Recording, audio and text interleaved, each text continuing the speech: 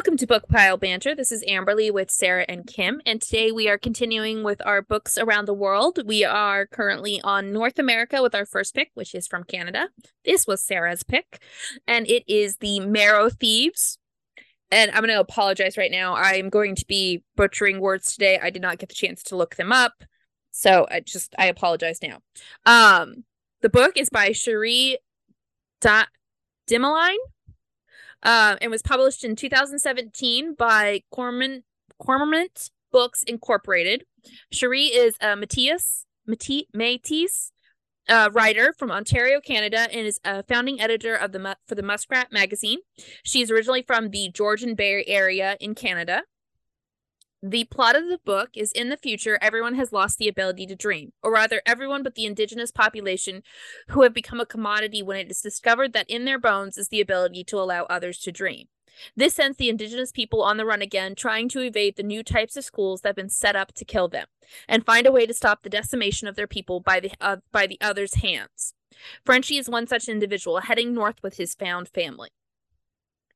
That was the best way I could think of summarizing that, because it's kind of a complex idea, but very good. So, our first thing is discussing plot. Sarah, what did you think of the plot?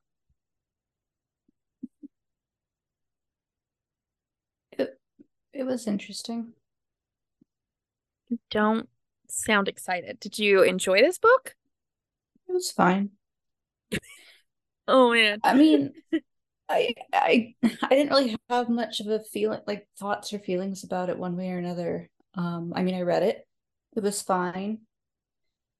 It felt a little bit like the kind of book you would read in like high school, which I mean, it is isn't young a adult. bad thing. Yeah. No, but I mean like as a school assignment. Oh, okay. Like Yeah. Grapes of Wrath, Lord of Flies. I don't know why I like both of those books, but I mean like um I don't know. I just, it's been a week and I couldn't really get into the mindset. That's fair. Um You have had a rough week without going into details. so like, I mean, I read it, it was fine, but at the end of the day, it was just like it was an interesting book that I read. Glad I read it. Okay. Didn't wow me though, I didn't really have any. I guess I cried a little bit at the end, but other than Okay. that, It only made me cry. I guess No big teared deal. up, not like Okay. tears streaming It down only cheeks or anything elicited like that. emotions, but that's It, it's I an mean, okay eventually, but book. like the last like two pages of the book. Okay, But okay. yeah. Any other thoughts on the plot?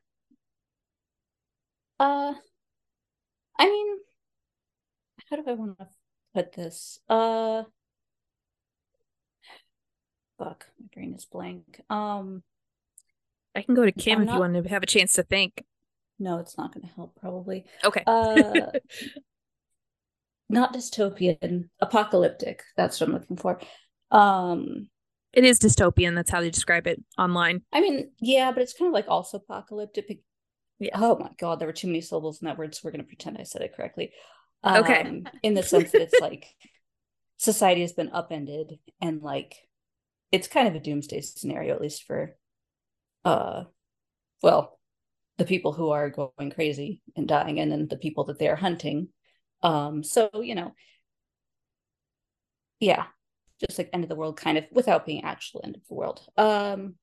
And I read a lot of books like that in the past. So in some ways this felt kind of familiar, Mm-hmm. but with an obviously a very different take and perspective. Because like every single book I've read before, obviously it's just white protagonists in a very whitewashed world. Especially ones written in like the 50s. Um, so like, I appreciated that perspective. I liked how it was written, in terms of like how the story was, how it played out and where it focused.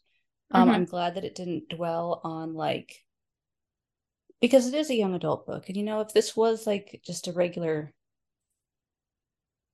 book that you'd find, it would have a protagonist who would like get caught by the schools at probably like at some point in it, And there'd Yeah. probably be a lot of detail as to what was going on, a lot of And focus. You'd they have would like be the one, solution. yes, one villainous character that the person's kind of going against, very narrow focus here. And then, yeah, they'll magically find the answer. They'll be the savior. Everything's going to be hunky dory. And we really don't have it play out that way in this book. Which I loved. It doesn't, yeah, that was nice. We also didn't get a lot of focus. Like it says, oh, the dreams are in the marrow. And that's pretty much all the detail we get. It doesn't, not a bunch of like pseudoscience kind of trying to explain it, which would have fallen flat. Not a lot of details to what they do in the schools. You know, you kind of just get a little glimpse and that's all you need to see. Yeah. And yeah, and then there wasn't like one singular villain that you have to like deal with. It's just People. You know, yeah.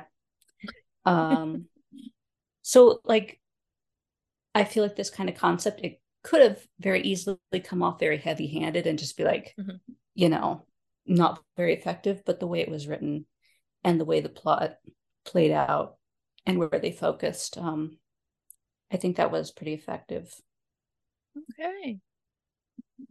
Kim, do you have anything to add to that? That was actually really detailed. It was. Sorry. No, it's good. I was impressed. I liked the fact that there was never the choice to ever present the other side. We always just got this little, well, what would I do, or what would, you know, if it was the other way around, would I be out hunting people in order to harvest them for the things I need if I needed it. And then, you know, so we never really got into a different perspective. It was always from their perspective as being the hunted rather than who the hunters were. And it didn't pertain to the story. And so it made it a nice read. We didn't have to think about the white perspective, for lack of a better, because yeah, the majority perspective. Yeah, it was a little vague in some areas. It was Native Americans who were the solution, but then other people of color were part of it also, and that kind of got a little murky in the storytelling as to who was what. And well, that came down to kind of like the weird, like, what were the percentages? Who was half? Who was what? There was kind of a hint that those in the Caribbean might have it, but it was kind of hard to tell if it was, you know, because they're indigenous Caribbean. That was a little murky, a little fuzzy in the story. Not that it needed to be any other way, but I did think about it as I was reading it. Yeah. No, and I liked the fact that when it came to like in-person confrontations, like those big battles were with people who were perceived as part of the indigenous community. You know, the situation that happened with Riri and stuff, that was someone who they believed was part of their group. So other than like the big kind of showdown at the truck, we weren't seeing them regularly facing off against the majority, the Dreamless. Which was kind of nice. We really don't know the details of how the Dreamless act, other than we know that there are some who are collecting them in schools. And, you know, I honestly imagine that it's kind of how we have handled things in the past, where the majority just pretends like it's not happening. So, you know, I just imagine that all of these people, the majority of people, the Dreamless, are just, you know, going about their day-to-day lives, picking up their dream juice, not thinking about how it's being obtained. Then we have those who are doing the obtaining and those who unfortunately are running in order to not be obtained. Which, again, is something that has occurred many, many times in history. Is probably occurring right now in some capacity, and is occurring, I'm not going to say might be occurring, is occurring in capacity right now as we speak with a whole lot of communities. Is there anything else you wanted to say about the plot, Kim? Nope, you're good. Okay. I really enjoyed this book. I kept thinking about it. I kept going back to it. I kept wanting to know. I liked the fact that the plot played with what I expected to happen. And on some levels, the things I expected to happen did happen, but at the other times, it wasn't the norm. So, do we touch on the schools? Yes. Do we, go into the school and, have a showdown in the school? No, which I thought was pleasant. Did I think someone was going to get captured by the school? Yes. Did I expect it to be Minerva? No. I thought it was going to be Frenchie. Or Mig. I did not think it was going to be Minerva, so I was pretty impressed with that. And then there were just little things that were pleasant surprises, like him finding his dad, that ending. But we'll get to that when we get to ending. So I thoroughly enjoyed this book. It was so good. And I liked the complexities of the different people who had different backgrounds, and they're having to figure out how to work together. It's not just, we're indigenous and therefore we have to function together. There was a sense that you have individuals from different communities, and maybe the expectations and flow were different. I loved the stories within a story. God, that was my favorite thing. It always is. So yeah, I really enjoyed the plot. So Sarah, what would you rate the plot? Hang on.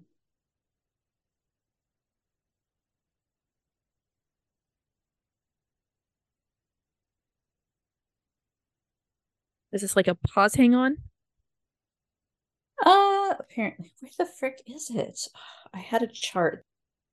Oh. Okay, Sarah had to find a special chart that she found that helps her with this whole rating thing, because these guys find me to be ambiguous with my 1 to 10, 0 to 10 numbering. Why can't I send this? I don't know. I'm trying to send this to Kim, but...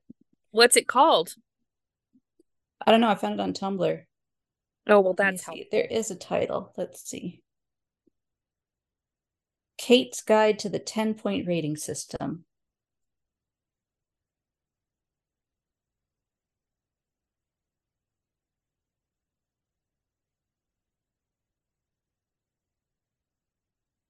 Anyway, you can go ahead. I'll see if I can find it. If not, I'll just keep doing it the way I've been doing it. I could try and see if I can send it through Instagram. I was trying to do it through text, but a 7 is what I would rate it. Okay. There, I sent it to you, Kim. So Sarah gives it a 7. Does Kim need a chance to look at that before she rates? No, I would give it an 8.5. 8.5. Okay. I give it. Do I want to give it a 9 or do I want to give it a 10? I can't decide if I should be greedy with the 10s or not. Is it an all-time personal favorite of yours? I couldn't stop thinking about it. So yeah, okay, then it's a 10. Give it a 10. Yeah, no, I decided to give it a 10. I was generous with 10s previously, so I was like, nope, we can be generous with 10s. Okay, so now main characters. Who do you guys consider the main characters for this? Frenchie. Okay. Was it Frenchie or French? It was both. Okay. His name was Francis. I said, yeah, Francis, but then I was like, Frenchie, or am I just thinking of like a French bulldog? Is that like in my head, and it's actually not at all what he's called? And I was like, shit. It's Frenchie. Frenchie. I would say Mig. Mig, yeah. Which again, I apologize if we're saying these wrong. I didn't have an audiobook for this. I don't know if I'd count I think Rose would be more a secondary character. Yeah, but like it was really just mostly French and like Mig, and then the other characters kind of came in and out. Yeah, I think the only other exception might be Minerva. No, she's definitely secondary. Just a second, I'm just trying to remember. One of their group? I mean, I assume. Yeah, it was one of their group. Oh, there we go. Riri, Chi Boy, Wob. Just a moment. Rose, Minerva. I'm not gonna let it go. So I'm going to say in the context of the story that I think it should be Frenchie, Wob, and Migwan because they're the only ones that we get coming to stories. I mean, I guess, but Wob was always in the background with Chi-Boy. Yeah, I wouldn't put Wob as a main character. Like, she didn't really stand... That would be my only person who I think could be close to being a main character, but we can do Migwan and Frenchie. I'm totally cool with that. So, Kim, what did you think of Frenchie and Migwan? Migwan? I want to know if I'm saying that right. What did I think of them? I liked them. I mean, my brain isn't really into this today, so I'm like, yeah, it's cool. I liked it, and that's as much thought as I can get to come into my brain. I liked how authentic Frenchie came across for his age, his lack of ability to really understand his own rage and how to handle it, and then his mishandling of his developing relationship with Rose. So just real quick to clarify, because I just found an Ojibwe pronunciation, it's Migwan. That would make sense. So Meeg. Yep. Anyways, go ahead. Yep. So yeah, I thought he was written very authentically.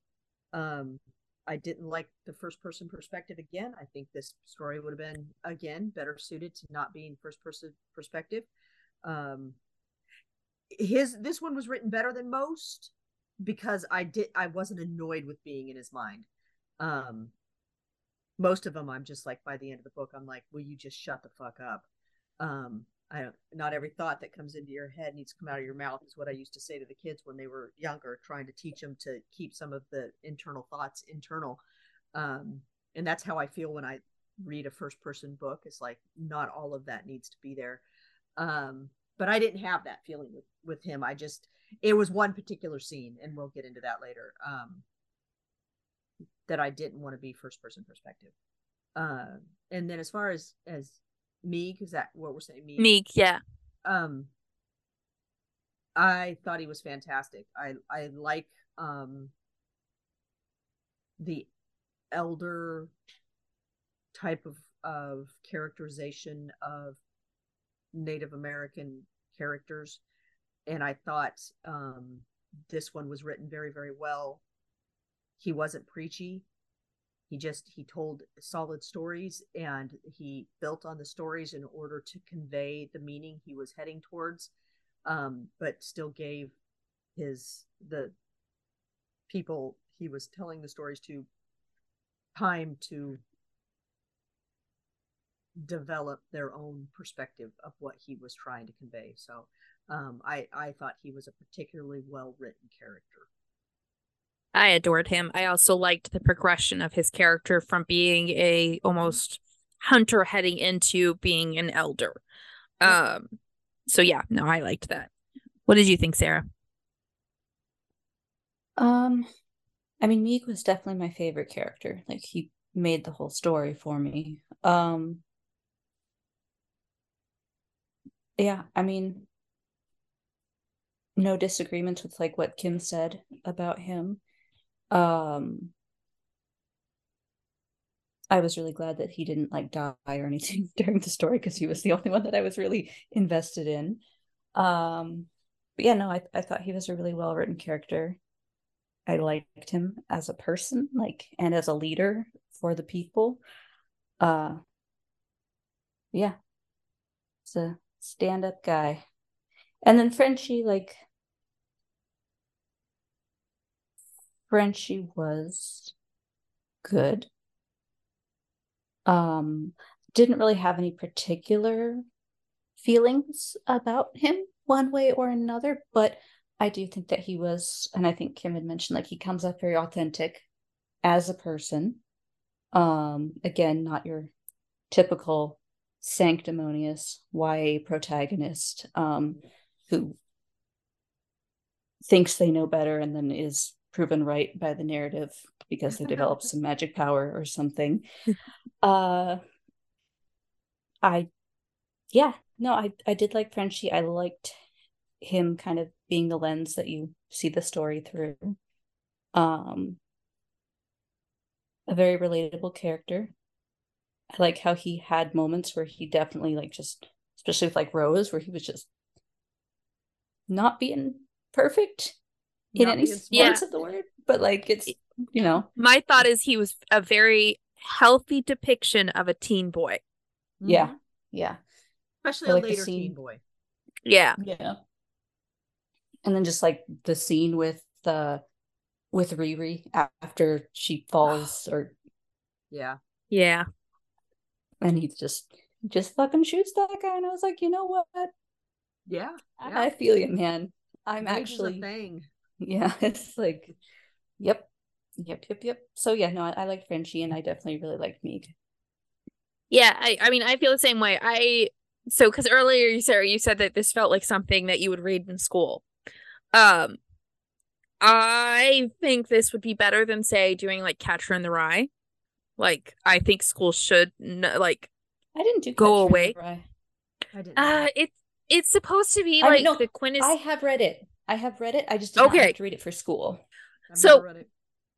yeah, it's not great, but it tends to be like Everyone's a when people phony. yeah, That's when all I people remember think from of it. like when they want to depict male characters, Catcher in the Rye teen boy like is what comes to mind for most people, and it's how most males like found themselves. Um I think it should be replaced with this. I think this is a much healthier depiction of what it means to be a teen boy in an impossible situation. And that fine balance between trying to deal with your situation, trying to understand what it means for something to be family, and just trying to understand your own like romantic interests. And I think The Outsiders is a wonderful book to teach in high school. I think this would be a nice modernization and more perspective inclusive, thank you, than The Outsiders is. Yeah. I think it would be a good replacement for The Outsiders if you wanted to have a more diverse cast of characters, even though this is a very small limited cast of characters and they're all of one group, but well, not all of one group, but I think this would be a good replacement for The Outsiders if a teacher wanted to do that. Or just any like just trying to have a teen boy book. I think this is a fantastic one for a healthy teen boy representation.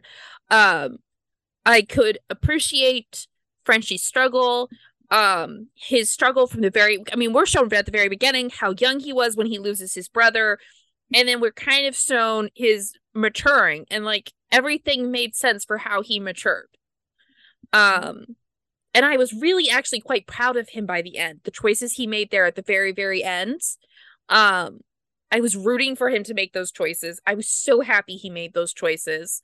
And so I adored Frenchie actually. And then Meeg was just I liked Meeg. Meeg is a wonderful way to kind of pull the story forward. I loved the gay representation with Meeg.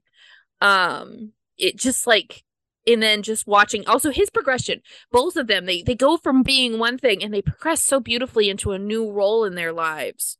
I would say that this is one of the best qualities about this book. Every character progressed. Yeah. All of them progressed throughout this story. There was not one character that stayed stagnant. They all grew and developed and changed. Yeah. So yeah, I love these two as main characters. I could not imagine changing anything about them to make the book better. I just don't think it's possible. Possibly the perspective thing, but I don't think that's about the characters. I think that's the writing choice. Yeah. So we'll get to that. It's one scene. Yeah, and we'll get to that. You'll get to discuss that. Okay, so Kim, what do you rate the main characters? You know what? I'm gonna give them a 10. Okay. Sarah. 8. 8? Okay. I give him a 10 too. Okay. Now, secondary characters. which is just about everybody else in the book. So talk about whoever you want to talk about. We don't have to cover them all because there are quite a few. Sarah, what were your feelings on the secondary characters? Didn't have a whole lot of feelings, to be honest. Okay. I mean, they were there. They fleshed out the story. They allowed, Frenchie and Meeg to develop, and they developed as well, obviously. And that was good too, because the whole, it makes the story more realistic. If everyone's kind of evolving too. But like Cheap Boy, for whatever reason, I kind of got attached to him because I remember when they were rescuing Minerva. I was like, I don't know why. You would. There's not a lot there. But like it's when they're rescuing Minerva, fits your type somehow. You know what? You say there's not a lot there, but he was he had a very specific job, and he did his job, and he was willing to do it under every circumstances. He was steadfast. I like him. He was reliable. You could count on him to make a choice and stick with it. I liked him. Yeah. Sorry, go ahead. Yeah. But yeah, I was relieved when he was not the one that got shot. Oh man. Because when Meeg specifically said that it wasn't him who got shot and had mentioned that Chi-Boy had gone around the other end, I was like, oh crap. Yeah. Then it was Minerva, which was not great either, but that hurt. I knew it was coming, but like that hurt. Yeah, and what? There was Rose, Wob, Riri. I don't really care about child characters, I'm sorry. So it's like the whole cliff scene, I was like, that's so funny. Okay. Oh, I found that one gut-wrenching. Riri was so sweet, and the brother-sister dynamic between her and Frenchie was so endearing that happened, and I was just like, oh man, I wasn't expecting that, and that hurt. I got caught up in his rage when he was, confronting the guy, but like character herself, like I guess it's sad to see them go through that, but yeah. Yeah. At the risk of being a terrible person, I just didn't really care about her very much. Other than that, there was Minerva. I might have mentioned her already. Yeah, they were there. They were fine. Okay. No one was annoying. Okay. I almost said except Riri, but Riri wasn't annoying. She just... Yeah. I just don't like children. I think one of the things that makes this book and these characters work so really well is because individually, there's no one that stands out strongly as like a powerful character, one that stands out, one that you're going to, fall in love with, radiate towards. It's their interactions with each other that makes them unique. It's the family. Special. It's the family group. And it makes the family a character in and of itself in the way that they interact with each other. So you don't like child characters, and depending on how they're written, I do or I don't. Typically people can't voice child characters very well. Riri was voiced pretty well. She seemed appropriate for her age, the way she spoke and the things she thought about. But her interaction with Rose, her interaction with Frenchie, and even just because it wasn't touched on a lot, but you could see that they all really cared about her. Minerva falling apart when she died because Minerva had already lost a child and Riri was her replacement. That was gut-wrenching. And the fact that all of them were so destroyed when Riri was killed, that's what makes this book work so well, is that all of these characters interact with each other, and that's what makes them unique and special. Not their individuality, it's their interactions. And even with the main characters, it's the interactions, it's not the individual. Because yes, Meeg stands out quite a bit because he is the storyteller of it, so he has that, and he has that elder persona to him. But Frenchie, I don't think stands out as a unique character that is, wonderful, as most of your main characters would.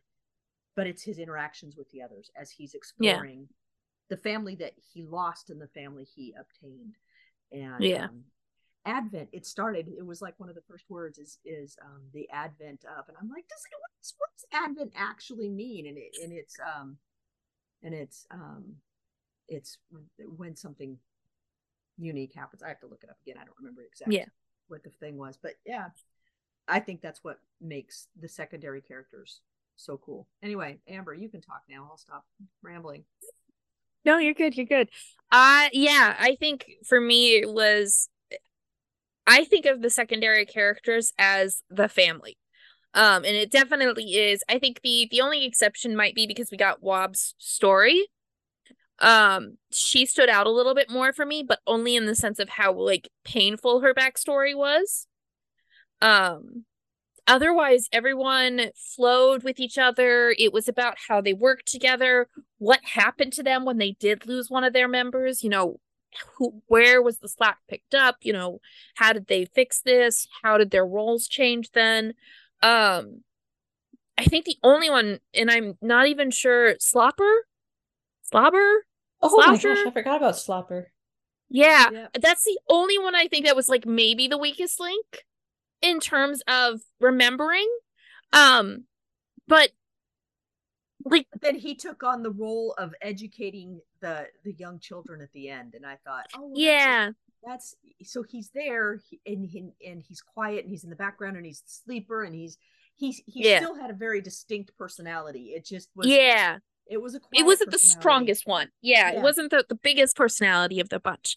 But yeah, I really liked the secondary characters, and I can't, other than, and even not just him, because he was a nice foil to Riri in terms of like to help age Riri down, is we had the two of them to compare. So there's no secondary character that I can imagine like pulling out and the story still being able to continue forward. It feels kind of like a Jenga tower, or not even a Jenga tower. It feels like playing that game with the little sticks, and you just if you keep trying to pull, you're just going to make it crash. I can't imagine this story without any of these characters in it. I don't think it would quite hold up as well. So, Sarah, what is your rating for the secondary characters? 7. 7? Okay. Kim?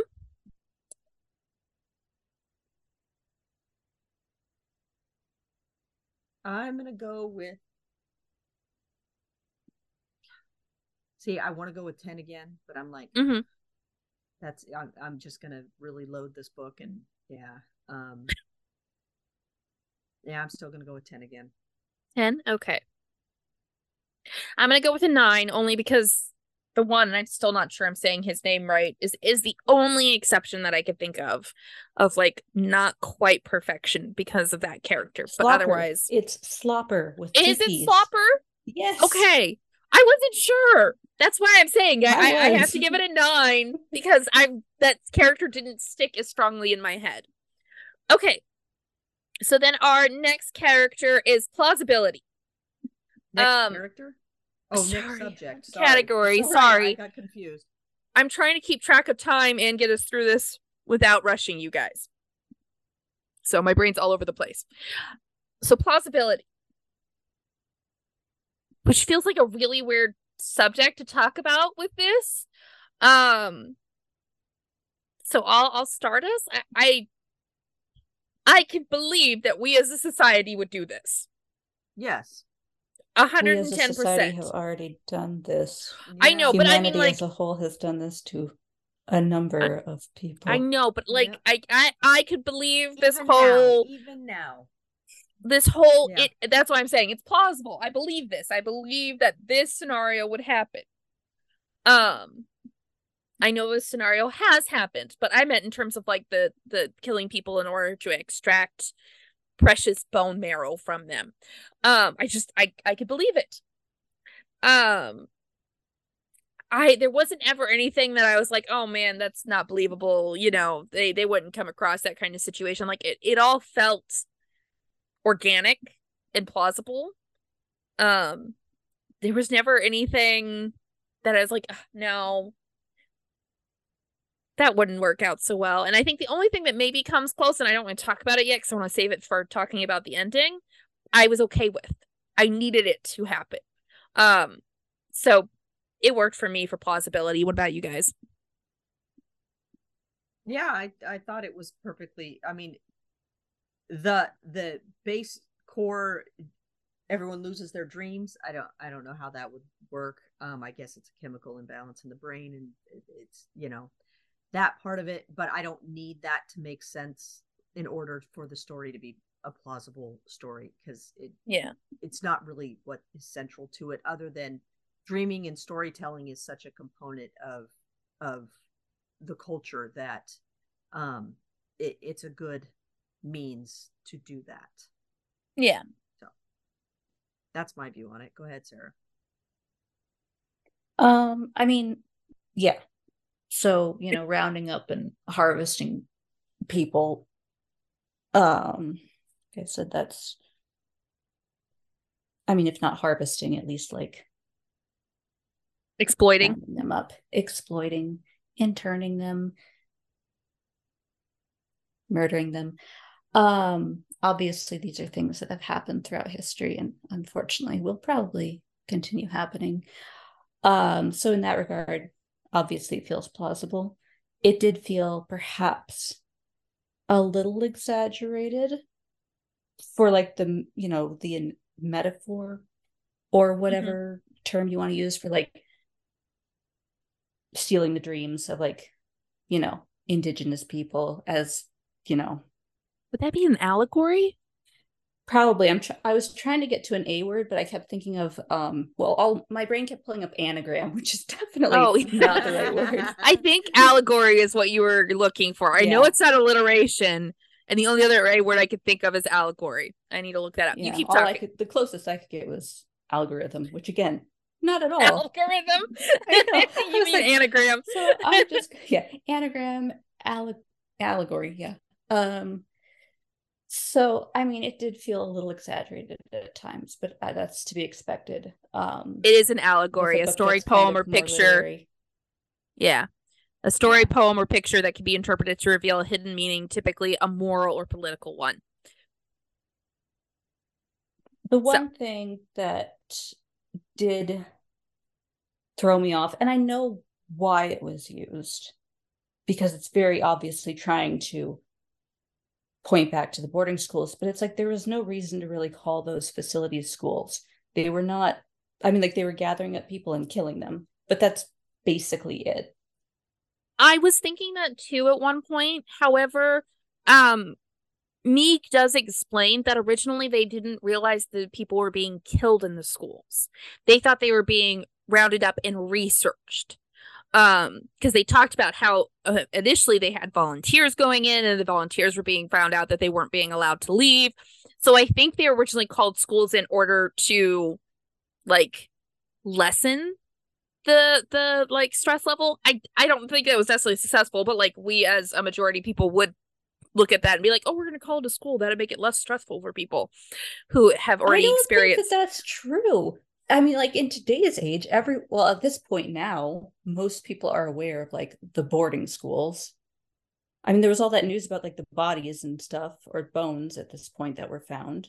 I could still see us very much being like, yeah, these are research schools.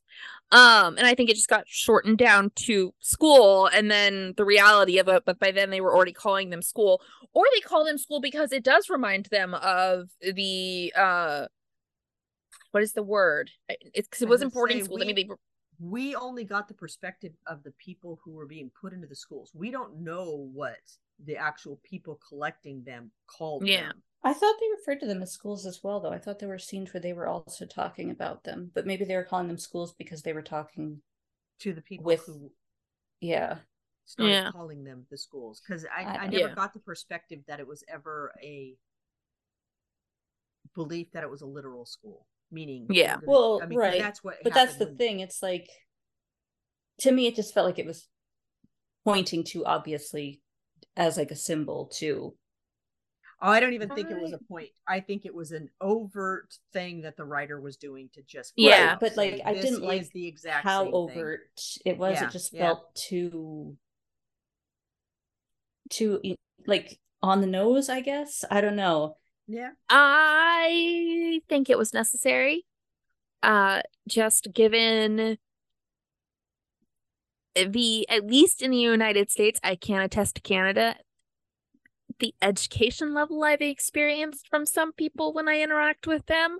I think the writer did a lot of people who don't know that Native Americans in the United States were, as children, taken from their families and literally put into schools and made to dress like Europeans and to not speak their own language and to not have their hair cut long and or to allowed to grow out.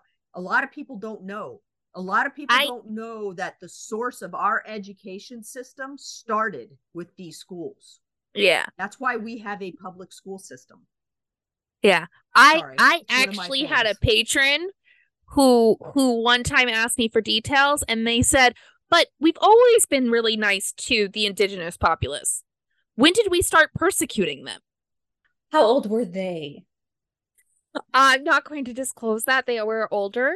However, again, I have interacted with enough people that I could believe that there are some people who aren't given enough information to be able to figure that out for themselves, possibly. So let me ask you both a question. Amber probably already knows this because she's probably already heard me rage on this. Do you know, Sarah, why we have a Pledge of Allegiance?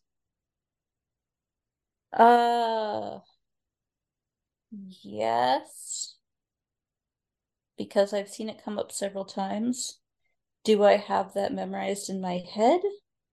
We have a Pledge of Allegiance because when they took the kids from their tribe, their nation, and they put them in these schools, they made them recite of a Pledge of Allegiance, and they made them do it every single day so that they would lose their allegiance to their tribe and their nation and readjust their allegiance to the United States.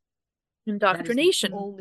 That is the only reason why we have a pledge of allegiance, and that's why we say it especially in grade school.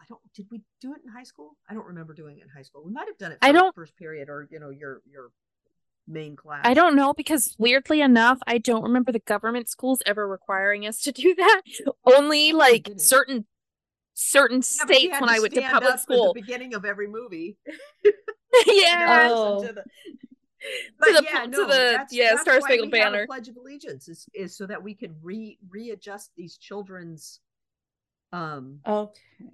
allegiance from their people to their nation. Yeah. I was thinking about the addition of the Under God to the Pledge of Allegiance. Yeah, no, Under God came much later. Yeah. The original Pledge of Allegiance. So our school source came from stealing children from Native American tribes, and our Pledge of Allegiance came from trying to force their allegiance to change from their families.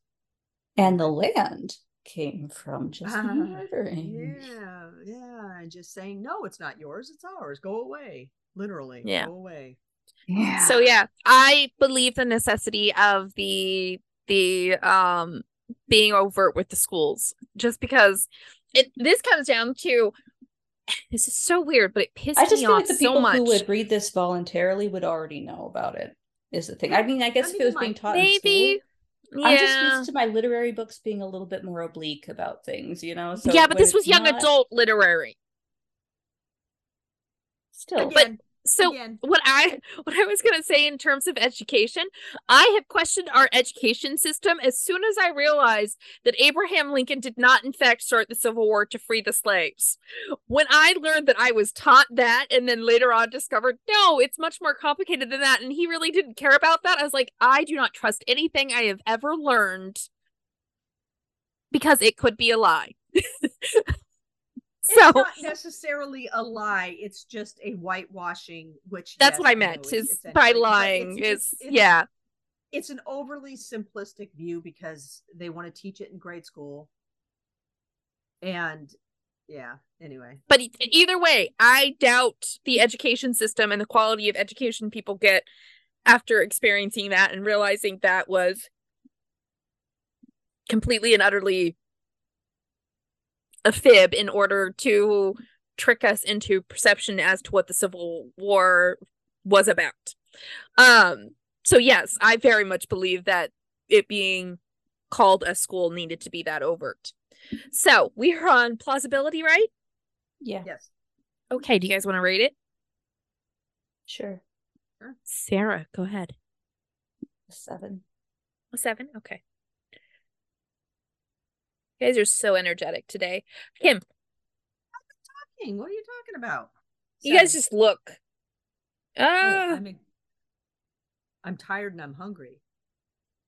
I had to get up. Do I normally look more excited? No, you don't. You look very tired. Thanks. I know why you look tired, and like it's reasonable, but you don't look like you want to be here having this discussion. I'll give it an 8. Okay. Now, the ending. Do one of you want to go first, or shall I go first? The ending was gut-wrenching. I cried. I didn't like sob cry, but I cried. I loved that he was Isaac. As soon as he was there, I kind of went, uh-oh, this is somebody. Yeah. I love the whole towel scene where, his hair was wrapped up in a towel and then it falls off and it comes out. I'm like, well, I mean, I knew he was Native American before that happened, but then it was like, okay, he's definitely, now we've got that jet black hair. Well, and they said long hair. They didn't even say color of the hair. They just said long hair. And I went, oh. Yeah. I loved the way it was written. I loved that Frenchie realized who he was and then just took off running. Yeah. Had to find Meg. Thank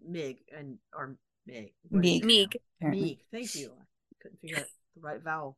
And then he just had to get there. And then I love that Isaac figured it out almost immediately also and was running after him. I mean, to be fair, he started shouting for me on the way there. Yeah. But Isaac was still on his foot. Because Frenchie looked at him and he said, "Is your name Isaac?" And he's like, well, "Yeah, how do you know that?" And he took off. Yeah. And he just took off after him. Like he knew there was a reason for it. Yeah. No, I thought it was awesome. It was a good ending. It was sad. See, that's so funny. You keep describing it as sad. I thought it was a really happy ending. Okay. Yes. I did. Okay. I just said sad. I said gut-wrenching earlier. I didn't say sad. So I don't actually mean sad. I mean, emotion evoking. It was. And sadness is part of it because Meeg went through so much and experienced so much guilt over his own survival, and having abandoned Isaac. But I and it finally made the choice to stop looking or stop searching and helping. Well, and we find out later on in the story, he actually knew fairly early on, and I'm doing that in air quotes, knew that Isaac was dead, only to find out later that he made an assumption. But it was a valid assumption, since everybody else was nothing but a number on a vial. Yeah. Well, and then I liked the juxtaposition of Frenchie was about to leave, was about to go with Rose, had decided to make the sacrifice of having found his father and being like, okay, now I need to do more. And in that instant, it changed. He and Rose weren't going to leave anymore. They had a new purpose. I really want to read the second book. I didn't realize there was a sequel to it, and I really want to know where it goes from there. But like, I don't know. That I was so happy. When I realized it was Isaac, I was like, oh man. And he knows, and he dreams in. Anyways, sorry, it hurts so much. I don't know what I was gonna say. I'm just in pain. I can't remember what I was gonna say. Oh yeah, I was so excited to learn that he dreamed in Cree, and I remember earlier on, Meeg had made some kind of comment about how Isaac knew the Cree language. And I had dismissed it because I was like, okay, yeah, he just knows it. So I loved the fact that I had completely not banked on Isaac coming back and replacing Minerva in terms of the knowledge that they needed, but it was set up there from the very beginning when mentioning Isaac that he was very in touch with his roots. And so it was just well thought out, in my opinion. I loved that ending. It made me happy. And I was not expecting a happy ending. Any other thoughts about the ending? I didn't even give any. Oh, do you have thoughts about the ending, Sarah? Oh, sorry, I'm still in pain. Yeah, so I actually spoiled the ending by accident. Because I was checking how many pages there were. And so I was flipping, the acknowledgments, and I flipped over like one page and I saw something about Isaac. I was like, oh, I don't know who that is. And then started reading again, and at some point it brought up Isaac again. Isaac. And I was like, oh, okay. But then, like, as the story progressed, I was like, oh, maybe they're just mentioning Isaac at the end. They don't actually meet up with him up until like they run into those group of people. And then I was like, oh, okay, it's gonna be Isaac. They're gonna like have the buffalo tattoo because that's come up multiple times, and that'll be the key to how he figures it out. Which happened. But I mean, despite that, even like kind of knowing what was happening before it was actually explicitly stated or shown, it still was emotionally impactful for sure. Like I said, I didn't sob or really cry, but I definitely teared up, got a little emotional about it. I was happy. I'm so confused. I didn't cry. I was like shouting for joy. We had very different emotional responses to this. The most emotional reaction I usually have to a book is tearing up. So, that's I actually had the strongest emotional reaction to the conversation between Frenchie and his father when he left to go meet up with Rose. That was my strongest emotional reaction in the book. Which, that was a strong emotional point. I definitely was feeling like tearing up, and that's, again, I was not expecting it to be a happy ending. I was kind of expecting a sad end there, like I was anticipating it. But I was shouting for joy at the ending.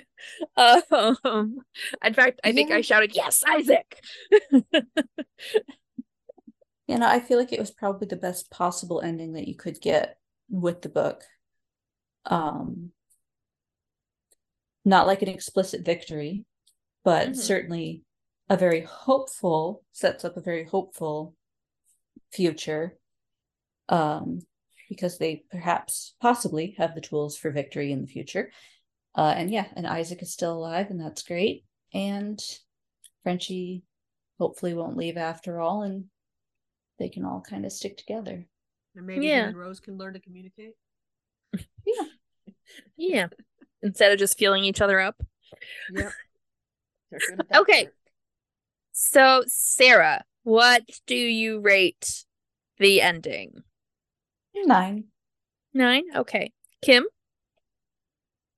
Well, since Sarah went with a 9, I gotta go with a 10. Okay. I was thinking the same thing. I can change thing. it to a 5 if you want to do a 6 instead. No. Nope. 10. Okay. Mechanics. I think it was solidly written. I loved the stories within a story. I was so excited at that. I am a glutton for stories within a story. I love it. Why? You're there for a story. Why do I want? I don't want to be sidetracked with some other information. I have always loved stories within stories. Stories meant something. I mean, yes, in this case, they were not. They were even progressing the story. Yeah, itself. But even so, I don't know. I love stories. In most cases, I don't like stories within stories. I'm like, it's like a flashback in a way. It's like I don't want to. Not always depth in a story without telling a different story. No. I love stories within a story as much as I love an unreliable narrator. Okay, that's a choice. It is. I don't know why. I just, since literary classes in high school, the first time I was introduced to the concept of story within a story, I've always loved it. There's something about it. I love the pause that it gives for the original story. I love the details that it adds in. Me, I'm just like, can we just get on with what's actually happening? Please. I don't need a break. I don't need a digression. I want to know what happens next in the present storyline. That's my take whenever this kind of thing pops up. I know it is. I know it is, but I love it. I would argue that with Native American stories, having these stories within a story where it's an important component of this type of literature, because storytelling is such a component of their society, and very cyclical. Yeah, and it makes the story, and we talked about, I think last week, about, you know, or no, it was when we had our topic on diversity, talking about how I love the Native American books, and it's because of this storytelling vibe to the stories that, and part of that is telling these other stories, telling the histories and the verbal, and it usually has an impact on the future. Yeah. Which, I mean, I know most stories within a stories you should do that, but yeah, there is something cyclical about how it's done. This is not an accurate description, but it's a very round story within a storytelling, as opposed to a book-ended story within a story. Which the only way I could provide an example for it, and it's not the best, is Conrad's Heart of Darkness is a story within a story, but it's a book-ended story within a story. It's not cyclical, while as this I would describe as more of a round, circular kind of story within a story. So, yeah. I'm done saying story within a story. Really? Any other mechanics you guys want to discuss? I want to know what scene Kim wasn't happy about having first person in. The scene where Riri goes over the cliff. She wanted to witness it. No, I don't like the fact that we got it from Frenchie's point of view. I kind of felt that because he didn't witness it, he only saw it in saw the aftermath. Fact. Yeah, that his reaction was a little bit intense, meaning going and killing the other person. I felt his reaction was appropriate, but I think as a reader, I would have dove into his reaction to it had I actually been witness as a reader to Riri's demise. But I like brutal stories, so it is most definitely my take on it. I like them graphic, I like them brutal, and I don't mind it when you throw kids off cliffs or run off the cliff with them. And I'm almost certain that the editor said we can't show killing Riri. I would almost bet that in an original version of this, Frenchie was actually there when Riri went off the cliff. But that's just I don't know that for sure, but I would be almost certain with that. And then they were told that's too much. We don't murder children in young adult books. So anyway, that's but we don't show it. Yeah. We vaguely allude to it. Yeah, we have the boot, left on the cliffside, and the realization that the rest of the and then we turn around and shoot someone. It's all good. And then we shoot him in the head, but that was an adult. No, in the chest, I think. He went to that's right. It's in chest because it was a sure shot. Yeah, you go for the sure shot. Go for the definite kill. I mean, although if you're at point blank range, I feel like the head is perhaps a more... That had more to do with doing what his elders told him to do, than it was about actual whether he wouldn't have managed to hit the forehead, but yeah, or between the eyes. Anything else on mechanics? Nope. Sarah? No. Okay. Kim, what do you rate mechanics? I'll take it down to a 7 just because of that one scene. Okay. Sarah? An 8. Okay. I give it a 10. I really enjoyed this book. Okay, predictability.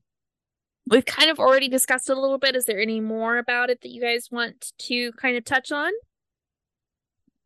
I mean, other than the fact that I ruined the whole Isaac surprise. The one but I would say that caught me that was completely unpredictable for me Uh-huh. was when one, I wasn't sure he was going to leave. And I thought that scene with Frenchie and his father talking, and he's there and he's upset, he's crying, and his father's just like, and then he says, I'm going to go. And the dad said yes. And the dad was like, okay. That kind of surprised me. Okay. I wasn't, not because it surprised me that he chose one or the other. I wasn't sure what he was going to choose.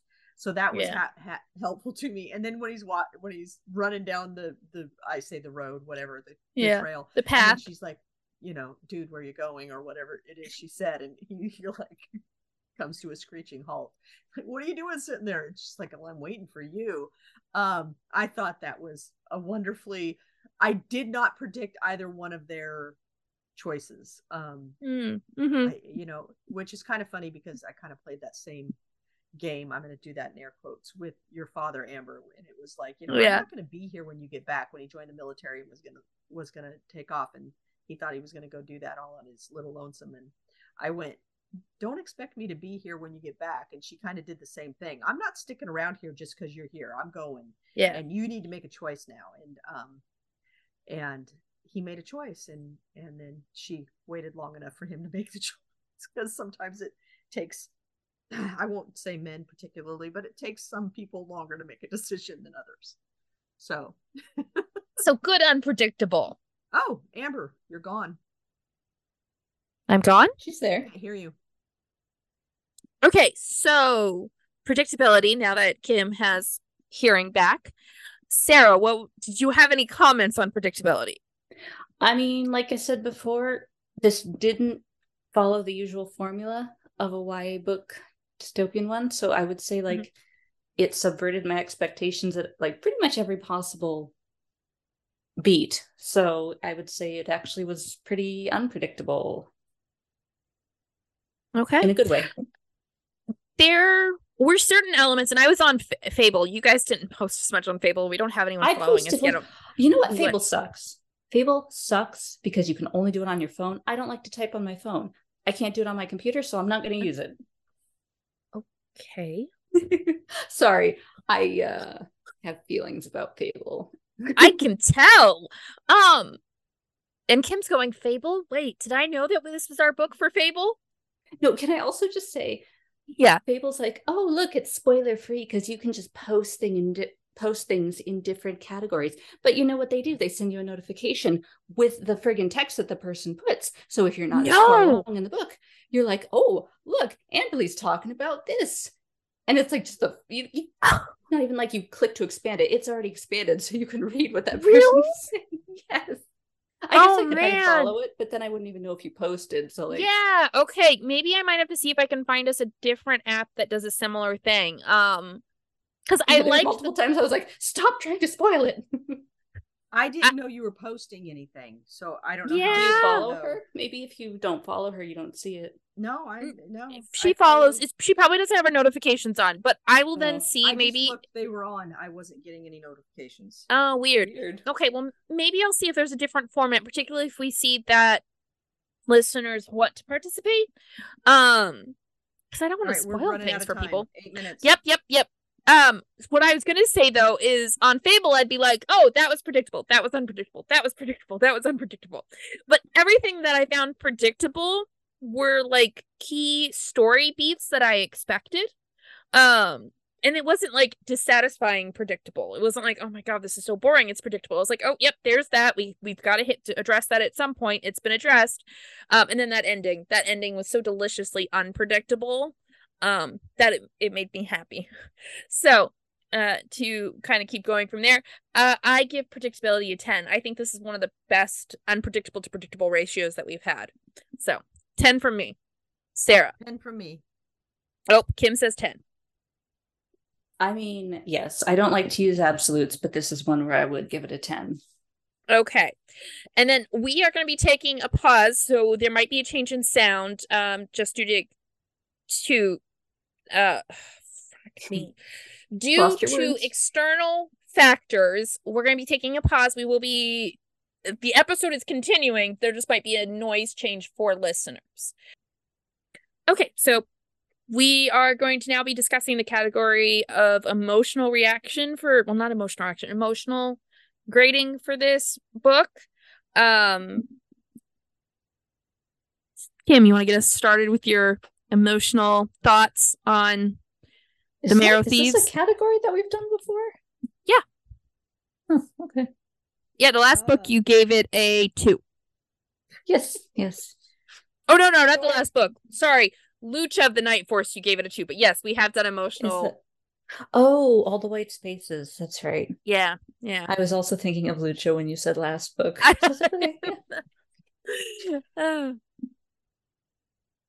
Okay, now. Emotional thoughts. I tried to talk like 3 times and you two just kept going. I had emotional reactions to it. So yeah, I liked it. I got to get back in the mode for this conversation. Yeah, so for the listener, if we sound slightly off, it's because we had to pause and come back and record another day. So we can't remember what we talked about last time. As a refresher refresher for you, Kim, the listeners listening to the episode all in one go. No, so it's not a refresher for them. You've been talking about your emotions this entire time. I know. That's why I'm like, I don't know what else to say. Okay, nothing else stick out to you that you wanted to discuss? I had the teary eyes. I was happy at the end. I know yesterday or whenever we were talking last, I kept talking about how gut-wrenching, right? This is the same conversation. How gut-wrenching it was, but I meant gut-wrenching in a good way, not in a bad way. Yeah. So, yeah. Okay. What about you, Sarah? Any emotional thoughts? No. I mean, like I said before, I was very disconnected during the read. Yeah. So I just wasn't really getting into it. It was fine. No negative emotions. And yes, at the very, very end, it finally kind of, like I said, I got a little teary-eyed with the last 2 pages, but even then, nothing, there wasn't a swell of emotion. So I had all kinds of emotions throughout this entire thing. The one that I realized we haven't discussed is Wob's backstory and what happened to her when she was a runner. And I just I felt so badly for her and correct me if I'm wrong, she was gang raped, right? That's what was essentially is multiple men raped her. Absolutely. Yeah. I just want, because it never explicitly says it, obviously, because it's a young adult book. And I don't know that I like that term, but I don't know another term for it. But yeah, that the term gang rape? No. I mean, obviously no one likes the term. What I mean by that is it just trying to understand here. Obviously what's happening is not good in terms of for Wob. I just I don't know. Group rape? Forced, multiple partner. I don't know. Rape would imply multiple people at the same time. Gang rape tends to imply you're just there and they just keep coming. I know. I don't like using the word gang for it. That's just I don't know. I don't know how to explain it. But not the point. And I demand you come up with a better term. And I don't better in a good way, because it's I know it's not good, but gang I don't know. I don't know how to explain it. It feels like I don't know. It just I don't know. Are you saying gang is a good word or a bad word? I don't like that word for describing a group of men or a group of women, or a group of both, sexually assaulting one person. So you're saying that gang for you has a positive connotation, and so to apply this to this act, it doesn't have No. It's not that gang has a positive connotation. It's that gang is slang from particular cultures that has been appropriated by the mainstream. And so it feels like it like implies a particular. Sorry. It's okay. Yeah, he didn't I know just we were recording, so. Yeah, no worries. But yeah, no, I feel like Okay, so a better neutral term. It's obviously a bad thing that's happening, but not appropriating somebody else's culture to describe it. I think you're reading way too much into gang in this case. Like I said, I personally don't. I wish it had to. Yeah, I just don't know how you would phrase it a different way. Lay down, please. Oh, I know. I completely and 100% know. I don't know any other way to use it, but like, I also just like, I don't. This is a weird conversation. It is. I'm sorry. I just like. My point, though, was I had an extreme emotional reaction to that moment because I just felt for her. She was just trying to survive. She was just trying to be a runner. She was doing what she was good at. And not only did those men stop her from, like, just doing her job, but they took it to such an extreme in order to break her down, which I know is totally a commentary on, missing women, Indigenous women who do get assaulted regularly. Obviously, we've talked about that with Firekeeper's daughter. That is a norm that these women unfortunately experience and shouldn't. And this was obviously a nod to or an acknowledgement of that. But man, I was like, oh. And then to come across the men again. Yeah. Like, the one oof. thing I would say in this how to say this without it coming across weird. They physically altered her appearance. I'm trying to be very diplomatic in the phrasing of this. And yet the one thing that was said about her was how strikingly beautiful she was. Even though she didn't have an eye and she had a massive scar across her face. So and she's strong and she's powerful, and so they didn't win. Oh yeah, most assuredly they did not win. In their attempt at destroying her, they didn't win. Because she was still strikingly beautiful, and she was still strong and still fighting back and still surviving. So yeah. Oh no, most definitely. Her response to the situation was impressive.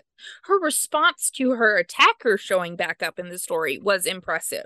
It was just an emotional moment that we hadn't really discussed yet. That I just wanted to draw attention to because I had a reaction to it. Well, yeah. I felt for her. So now that we've had that weird conversation, mostly thanks to me, Kim, what would you rate it emotionally?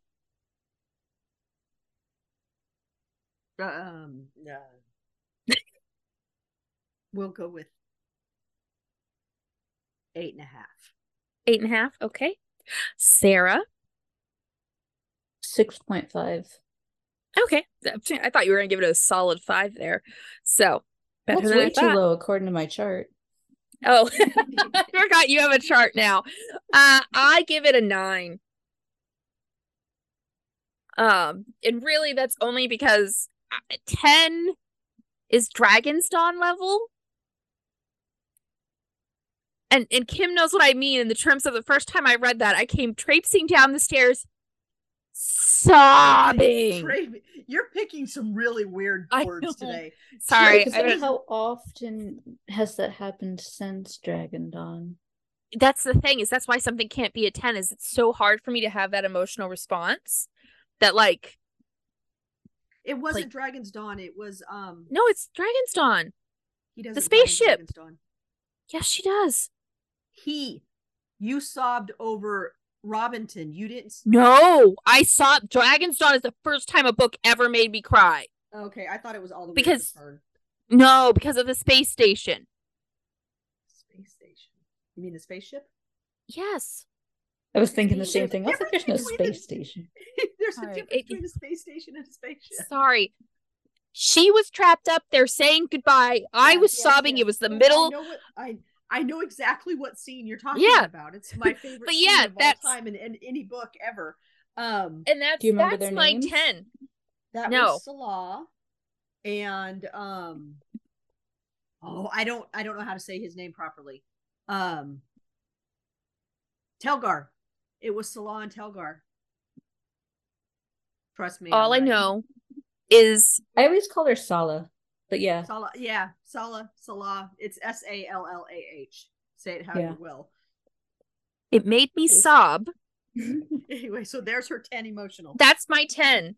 I have a suspicion that Lightbringer, the next Pierce Brown book, may warrant the same reaction. She missed your eye roll. That was awesome. I did not miss her eye roll. I know that she eye rolled. Listen, there are things I know when it comes to Severo, from what I've read so far, that anyway may warrant crying. So it's just an emotional manipulation. No. Anyways, readability. Sarah, how was the readability for this?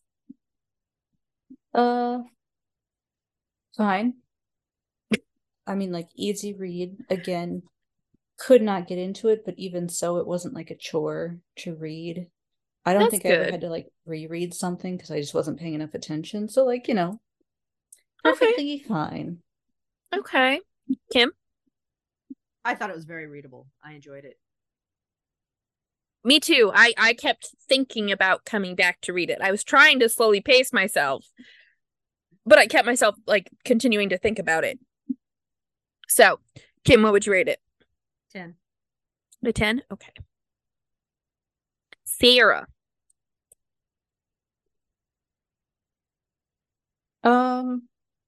I mean, this is gonna make it sound like was a hard read, but I have to follow the chart that since I've done it for other numbers, so I'm gonna give it a 7. Okay. I give it a 10. It was easy. I think we should all have to use the chart.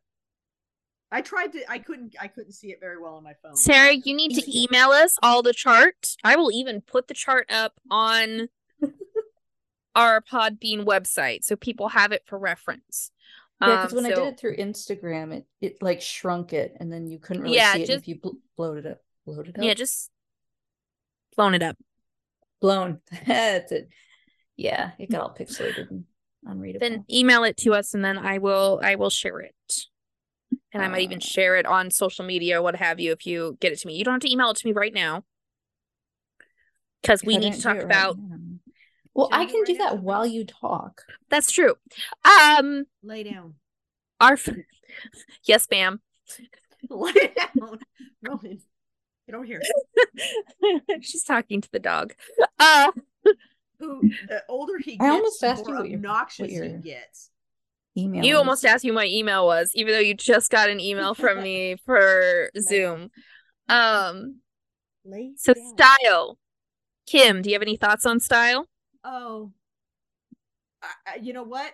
Didn't ring as true, because, you know, me and Native American books, and they almost that cadence. To me. Yeah, this one didn't have it as strong as, say, Firekeeper's Daughter did, or I can't remember which other ones we've read, but not quite as strong as those have been, but it was there.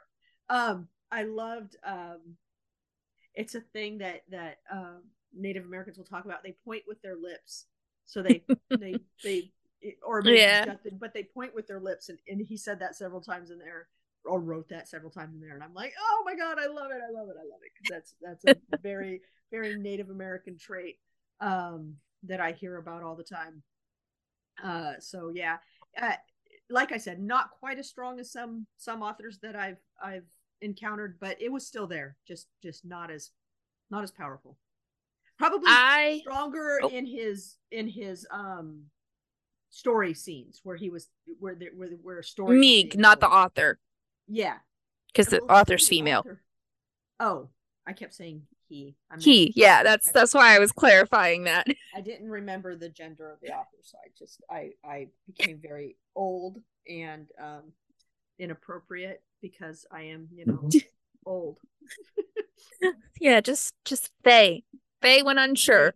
Yeah, I wasn't unsure. I just assumed.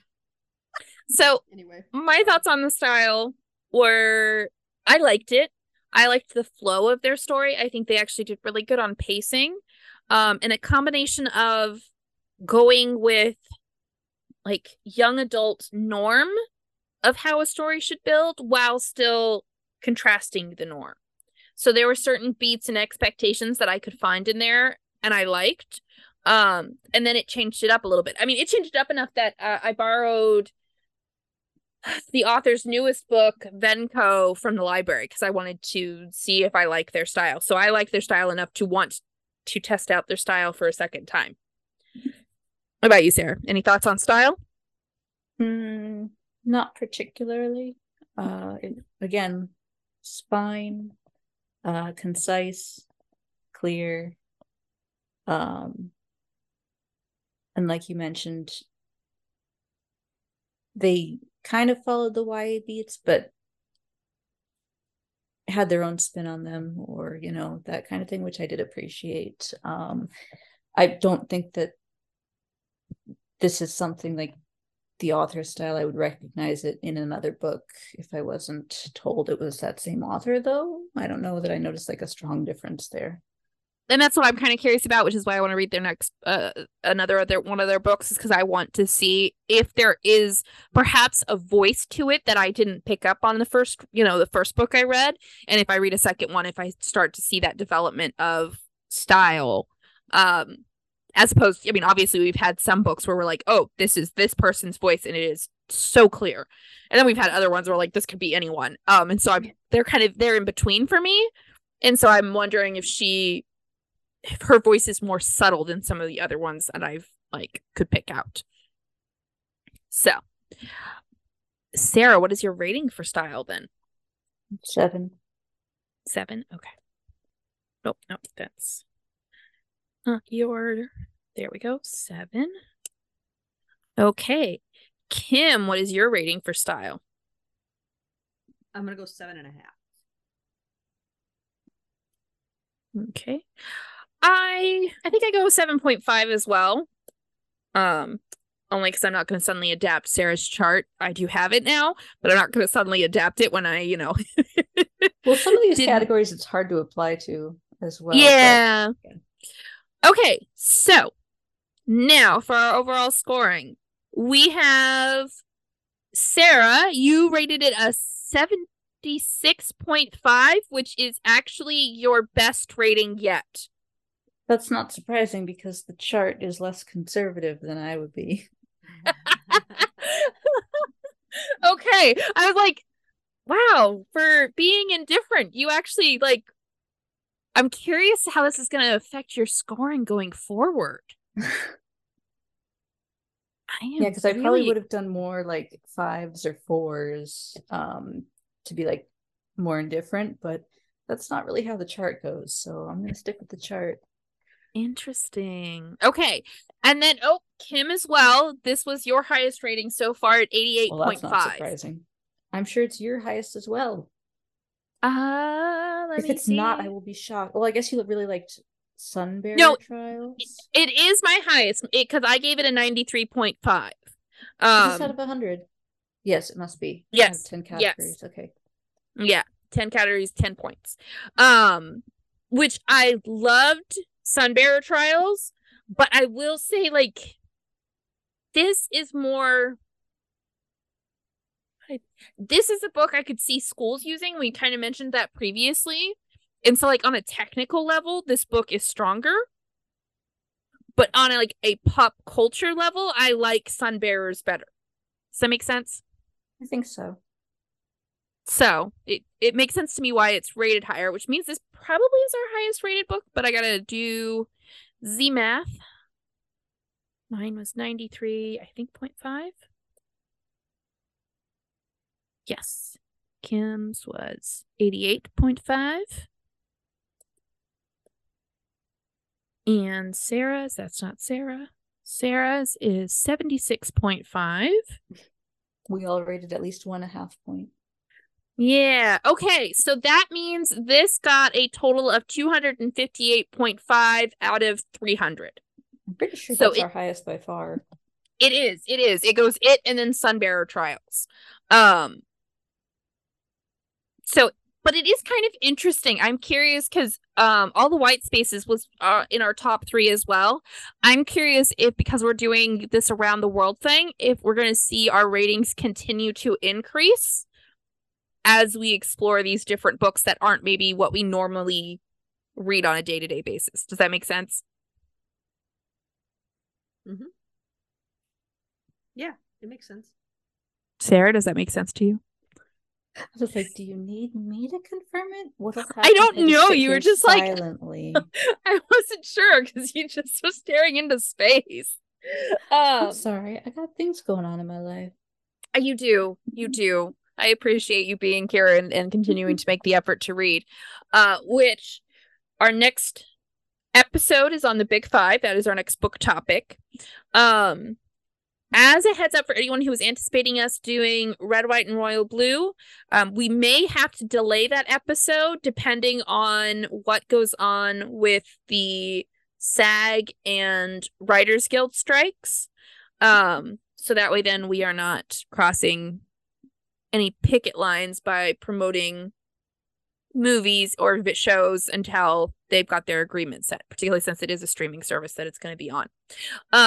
But our next book is going to be The Daughter of Dr. Marrow, which I am so excited for. I'm excited for you guys to read this one. I've already read it because I love this author. And I love the original that this is based on, which is The Island of Dr. Marrow, which is by H.G. Wells. Yes. I've never read Wells. it, but I just looked it up, so. Oh, man. You've not read it? No. Sarah, have you read The Island of Dr. Marrow? Why would I have read that? Isn't that the one with the animals? Yes. Okay. Well, I know that much. You know the premise. Okay. I just like, I'm sitting here going, oh man, I'm going to be like spending so much time talking about like the comparisons to the original. If you guys haven't read it, that was going to make my conversations really weird, which you've not read it, but you are familiar with the story. The only reason why I'm familiar with the story is because Marlon Brando did a movie. Of course. I'm not, this is not shocking. You have a sweet spot for Marlon Brando that I love Marlon Brando. So that's our next book. He is, but I love him. That will be our next book. And that is our second one for the North America. So on that note, our intro and outro. Wait. I had something I wanted to ask you, Amberlee. Oh, okay. Did you hear that President Obama declared that all librarians are heroes? Oh. So you're a hero. I try. He released a press thing and talked about librarians being on the front lines, and he was talking about banning books and whatnot, and how librarians are standing there and fighting hard to stop as much as they can. So yeah, he called all librarians heroes.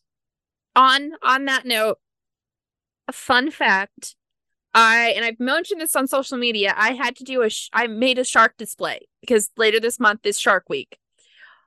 I cannot keep the display full. Yeah, I saw your TikTok where you're talking about how everybody comes and picks up your shark books because oh my goodness, for some reason. Yeah, I've refilled the display 3 times this weekend. Our branch is out of shark books. We have like 5 shark books left. They're all the great white sharks. Like it's all almost the same book. So I have to get permission to start pulling books from other branches. And we've probably gone through about we're heading towards 60 coloring pages. That's awesome. Because my display, it says prepare for Shark Week, and it's got this cute little like chompy shark on it. And I found that I could do it in blackline as well as the color version that I did. And so we're like, we'll just print it off as a coloring page. And the kids love it. It's really cute though, because the kids will be like, oh, look, it's just like the display. And then they'll like start to walk away, and one of us will be like, you can take that to color. And they turn around and they go, I can color it? We're like, yeah, it's a coloring page. And they're just like, can I take 2 so I can bring one home to my brother? Like, yeah, you Are can you guys take putting two. their shark pictures up, or They're taking them home. No one's turned one into us. I'm sure if someone turns one in, we might try to display it somehow because that would be really cute.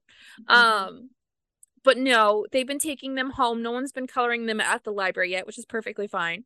But yeah, I cannot keep the shark coloring pages filled. We cannot keep the shark books. I had to request a bunch from other branches. I'm sure by next weekend I will have to request more. It's so adorable. And then I have to share one more and then we'll be done. So one little girl, I say, "Oh, have you seen our shark books?" And she's like, "Yes, sharks are amazing. I already grabbed a book, but I must inform you they're not as cool as pandas."